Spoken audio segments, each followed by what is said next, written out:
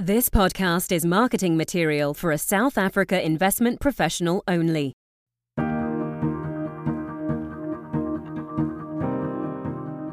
Hello, ladies and gentlemen. Welcome, everyone. Thank you for joining our monthly Global Markets Perspective podcast. My name is Philip Robotham. I'm delighted to be joined by Scott Maclennan, co-head of Schroders Global Sustainable Growth Fund, alongside existing co-manager Charles Summers.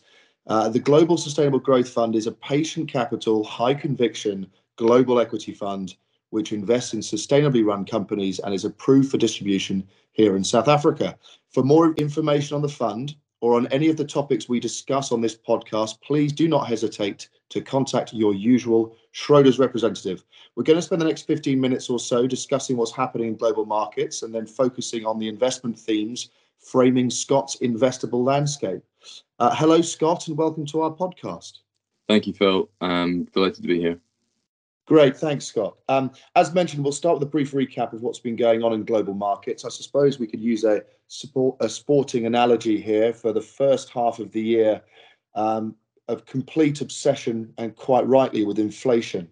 And then the realization by policymakers they were behind the curve with how to respond to the inflation. Obviously, since getting to grips with it, especially the Fed, and communicating this to the market, they've been quite happy to state that a slowdown in global economic activity is a necessary side effect, which I suppose in H2 we are now experiencing. Fears of recession, expectations of this slowdown, and our investors are reacting. Can we start, Scott, with your thoughts and experiences in the markets year to date? Sure, I think your analogy of a game of two halves is probably fair. We're at halftime and we don't quite know what the second half holds. Markets have certainly been pretty tough sailing over the last few months, and there's a lot of uncertainty out there. As you mentioned, we've clearly had the war in Ukraine, return of inflation, sky-high energy prices, tightening labour markets, widespread supply chain disruption, you name it. And the macro environment is certainly rearing its ugly head after what was, I guess in hindsight, a relatively clear water in the post-recovery period in 2021. I guess one thing to look back at has been the strength in the energy companies we've seen on the back of that surge in the oil and gas prices we've seen post-Russia's invasion of Ukraine. This has been challenging for some active fund managers, particularly within the sustainability land, but our approach to excluding fossil fuel companies from our investable universe remains completely unwavering. And our conclusion from recent events is actually that high and volatile fuel prices going forward are only going to serve to increase the urgency required for countries and governments to reach a full climate transition, and actually has dialed up the importance for companies that we invest in to follow through on their net zero commitments. So lots going on, but clearly from a sustainability perspective, lots to digest. Given your thoughts there, is your view that a recession is inevitable from here? I think it's difficult to call. I think it's more likely than not. Clearly, the way that central banks have managed the first half of this year is they're trying to bring down expectations in the market towards a recession, ideally in a diet recession or a soft recession scenario, where they can then manage the interest rate environments going forward. That is a very difficult task. But that's much less damaging to the economy than widespread inflation. So they've done the right thing in terms of bringing down demand and trying to reset expectations. But it just remains to be seen how well they can manage that, and just how embedded the inflationary dynamic is around the world. Clearly, we've been dealing with the post-COVID issues around supply chain. We've seen a massive spike up in commodity prices post the Russian invasion of Ukraine. So it's slightly uncharted territories for central banks, particularly after 10 or so years of declining interest rates and almost free money. So we remain open to many possibilities currently, but I think a recession of some sort would be in the base case rather than in the bear case. Have you seen any signs in the short term then, when interacting with various corporates or in your research, of any I suppose, deceleration in this inflation or any stabilization? It's an interesting question, because I think in the most recent quarterly numbers in Q2 and to some extent in Q1, the companies that we speak to and invest in haven't seen too much deterioration in demand. They've definitely seen an increase in costs around the board for the reasons I've just outlined. But on their forward-looking statements, there is a lot more caution. There's a lot more uncertainty out there, as I mentioned. And I guess one example of that is a lot of the tech companies based in Silicon Valley have put a freezing on hiring going forward. They are readjusting their expectations on future growth after a long period post-COVID of net employment.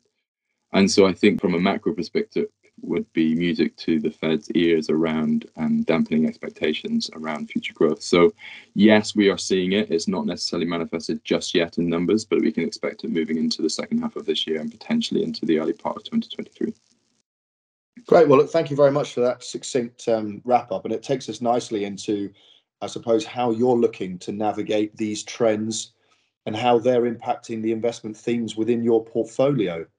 Are you able just to run through some of the opportunities or areas of key interest for you and the team at the moment? Yeah, sure. I think it's worth just taking a step back and analysing how we invest as a team, really in such a volatile and unsettled backdrop as we've just discussed. It's very easy to lose sight of the bigger picture and try and think short-term self-preservation. But we remain committed to investing for the long term and really seek to uncover companies out there that have the strongest stakeholder relationships, whether that be with their suppliers, their employees, regulators, customers, or the environment. And this is no more important than today, where we're seeing such macro uncertainty. So we firmly believe that companies that exhibit corporate karma, and by that we mean where there's a balanced approach to all stakeholders and not just shareholders, tend to not only survive in this type of environment, but also thrive. And so what we're trying to do in our investment process is answer the fundamental question, what makes a great company stay great? Because good corporate citizenship is an important driver of what is a long-term earnings durability that hopefully leads to alpha generation rather than a short-term action. Because in the short term, a company can neglect these relationships, they can neglect a particular stakeholder to try and improve profitability, particularly in times of stress. But in the long run, this creates risk in the business, and it potentially limits future growth, all to the detriment of shareholders. So for instance, a company could look to boost its short-term profits by either underpaying its employees or underinvesting in training or safety. And ultimately, this impacts recruitment and retention efforts, because human capital is the ultimate scarce resource, and turnover is very expensive and disruptive. So we're looking for companies who can avoid some of the turmoil that can lead from that. So really, in a nutshell, from our investment philosophy perspective, we take a diversified multi-stakeholder approach. And again, we focus on the long-term outlook for companies so that we're not buffeted too much by the macro undercurrents that we've just talked about. And it'd be fair to say that our recent performance has stood up to the test of that, somewhat more favourably than some of the other pure either environmental or thematic funds in amongst that. And that's because of the diversified multi-stakeholder approach. Fantastic. If just taking us back to my introduction at the beginning, I said the Global Sustainable Growth Fund is a patient capital, high conviction global equity fund, which clearly invests in sustainably run companies. Could you provide a bit more context on two definitions you've used? Firstly, the patient capital, and secondly, the one you've just used about the multi-stakeholder approach, just for our clients that might not have heard that terminology before. Yeah, so in terms of patient capital, this is a rather low turnover product, and an investable idea needs to be scrutinized from both a sustainability perspective and a fundamental perspective. So we can go into more detail later on, but the sustainability analysis around a company is very, very rigorous, very detailed, and it's analysed not just by the investor looking to recommend the idea, but also in an investment committee on which there are 3 investors and 3 sustainability experts. And for a company even to be in our investable universe, never mind in the portfolio, there needs to be unanimity across those 6 people with all their different perspectives around what the sustainability credentials of that company look like. So there's a very, very high hurdle rate. And then once it's on the investable universe, we are valuation aware and valuation sensitive. So we're looking to invest in these companies at the point where we can maximize the risk adjusted return. So in answer to your first question, the patient capital is around the due diligence that we do in each of our companies in the portfolio, but also in the investable universe, as well as the timing around when we would look to be participating in and investing in these companies. In terms of the multi-stakeholder approach, I think it's important to outline that we are as focused as the next investor on how the impact of climate change can affect companies. But it's not the only impact and externality that can impact companies that can drive their future durability of earnings. And so we're just as interested in the relationship companies have with their employees, with their supply chain, and with their customers. And as we talked about at the start, these are tensions right now. And companies that haven't thought through some of these relationships, companies that don't have long-term durable relationships with each of these stakeholders, can tend to be flummoxed by short-term uncertainty. And so it's actually in these times of stress that this analysis that we do around the multi-stakeholder approach really pays dividends, because we can talk to companies and speak about the long term, speak about how they've embedded some of the practices, how they're looking to fine tune some of these practices on a 3, 5, 7, 10-year view, not on a 3-quarter view. And that's hugely important for that patient capital long-term outlook and delivering on sustainable and durable returns. Great. What defines sustainable investing for you then, and your approach to this? We are often rebutted with greenwashing, widely spoken in our market, and the complexities around analysis on sustainable investing. So what defines this for you? It's a very good question, and you could probably ask this question to 100 investors and get 110 different answers. But for us, we fundamentally believe that sustainability is really about how you can operate a company for growth without creating costs elsewhere. Those costs can tend to be hidden through externalities. And so it's actually through the deep understanding of companies' business practices, and as I said, with the relationships to their stakeholders, that we can really understand how these companies work for not just the short term, but also the long term. Because ultimately, the changes that we're seeing in climate or inequality or workers' rights, these are reshaping the industries that companies operate in. And that has a knock-on effect on where value is created and destroyed. So the companies that have been successful in the past may not necessarily be in the future, and vice versa. So we have to be active, we have to be thoughtful, and we have to deeply integrate our sustainability considerations into our thinking. It's hugely important. So the way that we do it is through the framework that we discussed earlier. It's called a sustainability quotient framework. It's called the SQs. And this strategy for the global sustainable growth was founded in a deep collaboration between members of our global equity team, but also our industry-leading sustainability team. And it's leveraged all of the sustainability and fundamental resources we have around the firm. And so the framework is designed to assess the sustainability of a company's business model, its growth prospects, and its stakeholder management. And so the bar for inclusion is extremely high. And because the analysis we do is very rigorous and systematic, it comes to a qualitative assessment, because all too often investors are looking for ESG analysis to be boiled down into something that is a score or a simple conclusion. And we believe that this gives a false sense of security around what an investment approach can be, and actually makes investors fall short of the aims of investing sustainably. If you take third-party ratings, for instance, they provide a lot of information around their grades, but they're often backward-looking. They're often biased towards companies with loads of disclosure, and they're often a poor predictor of future controversies. Our analysis shows that while these third parties provide lots of outputs from their reports, 80% of the output is based on disclosure rather than actually a tangible measure of performance. So our experience is that actually through controversies and analysing stakeholders, we can have a better prediction around some of the companies and where their sustainability credentials lie.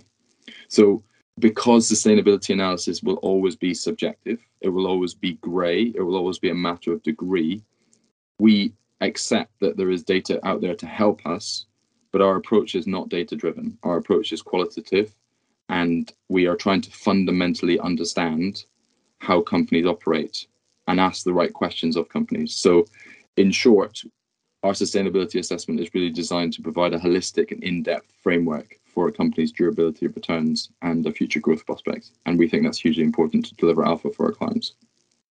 And I suppose this leads us into the key question here regarding delivering alpha for our clients, is how do we demonstrate that in-house investing sustainably, that we can outperform global markets and effectively, using the expression that your colleagues have coined, do well by doing good? I think it's a very important question, and I think the proof of the pudding is in the eating.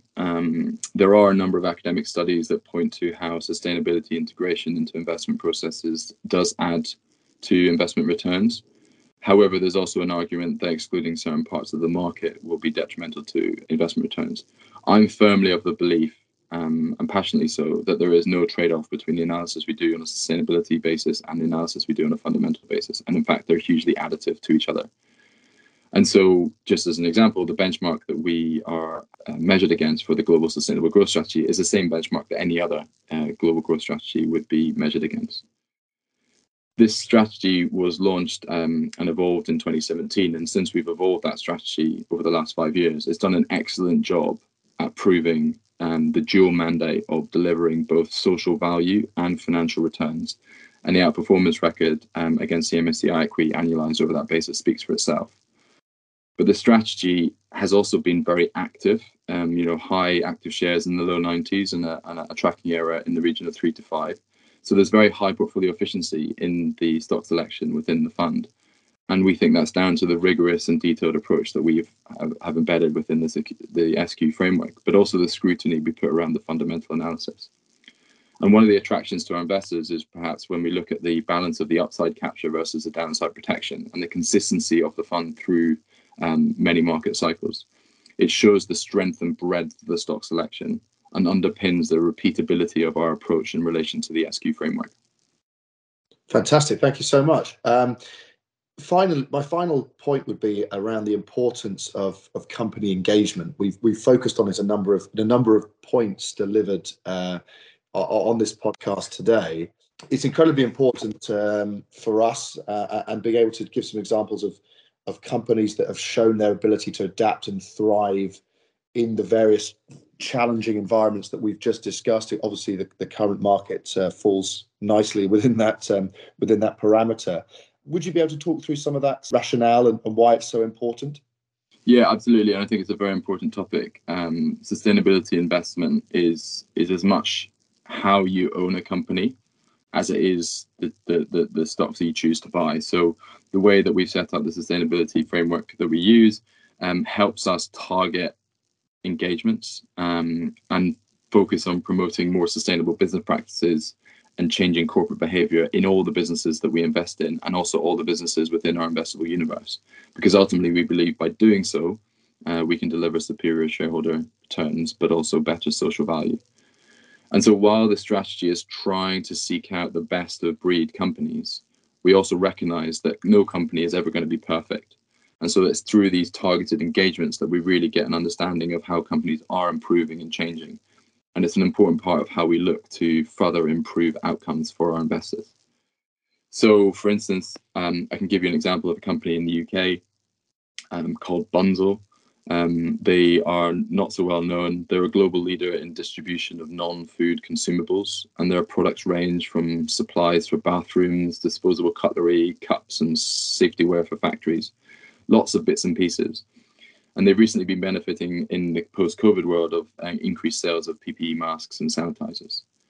They operate in very highly fragmented markets, and they provide value for customers by reducing their working capital needs and lowering purchasing and processing costs. They derive a competitive advantage from its scale, and they support purchasing power, logistics, and private label. But they also enjoy incumbency advantage as their products are mission critical and typically a low percentage of costs. But from a sustainability perspective, there's an inherent tension between what they sell, which is single-use products, rather than engaging and encouraging recycling or reuse. But most of the products that they use are unavoidably consumable, where sanitation and hygiene is a hugely important factor. So we've worked with them and engaged with them towards sustainable options across their product range. And they've got a team of experts and software tools to help customers understand and help mitigate their environmental impact at an individual product level. The company doesn't manufacture their products directly, so they don't have any significant emissions on their own, but they maintain clear emission reduction targets for their clients and from their suppliers. And they've got hugely strong practices around supplier auditing and managing the supply chain. Recently, we actually engaged with the company specifically around their science-based targets initiatives and their targets, and really to encourage them to think about their percentage of EVs in their fleet and the transport, given that transport accounts for 60% of their Scope 1 emissions. We also had noted higher accident rates and engaged with them on employee health and safety issues. And the issue was largely related to the significant increase in new employees, and they had to actually beef up their training methods for new recruits in order to address this area of concern. They've actually put in the process of developing a new sustainability strategy, and we're encouraged by the response that we've seen to our many engagements. And so it's just an example of where our ownership of a company is not just decided by our pre-analysis and our decision to invest, but also the way that we continue to converse with the company as to how they can improve their sustainability practices going forward. And I think Bunzl is a very good example of that. That's fantastic. Thank you so much, Scott. Just very briefly in summary from my perspective then, I think it's focusing on the long term, looking beyond the noise in the markets right now and fixation on quarterly earnings, for example, focusing on companies with the best stakeholder relationships, as you've clearly demonstrated, utilising the research and resources available, ultimately with the explicit target of alpha generation continued for our investors, and the product is clearly demonstrated. Scott, thank you so much again for your time today. Thank you, Phil. To all our listeners, thank you for joining us. We look forward to continue to engage with you further in 2022. The value of investments and the income from them may go down as well as up, and investors may not get back the amounts originally invested. Past performance is not a guide to future performance and may not be repeated. Schroders Investment Management Limited is an authorized financial services provider. FSP number 48998, registration number 01893220, incorporated in England and Wales. The information is not an offer, solicitation, or recommendation. Any funds, services, or products mentioned might not be appropriate for all listeners. Please speak to a financial advisor if you are unsure as to the suitability of any investment. This podcast does not constitute an offer to anyone or a solicitation by anyone to subscribe for shares of Schroder International Selection Fund. Nothing in this podcast should be construed as advice and is therefore not a recommendation to buy or sell shares. An investment in the company entails risks, which are fully described in the prospectus. Subscriptions for shares of the company can only be made on the basis of its latest key investor information document and prospectus, together with the latest audited annual report, copies of which can be obtained free of charge from Schroders Investment Management, South Africa. Disclosures and risk factors. Collective investment schemes are generally medium to long-term investments. The value of participatory interest or the investments may go down as well as up. Past performance is not necessarily a guide to future performance. Collective investment schemes are traded at ruling prices and can engage in borrowing and scrip lending. A schedule of fees and charges and maximum commissions is available on request from the manager. The manager does not provide any guarantee either with respect to the capital or the return of a portfolio. The manager has a right to close the portfolio to new investors in order to manage it more efficiently in accordance with its mandate.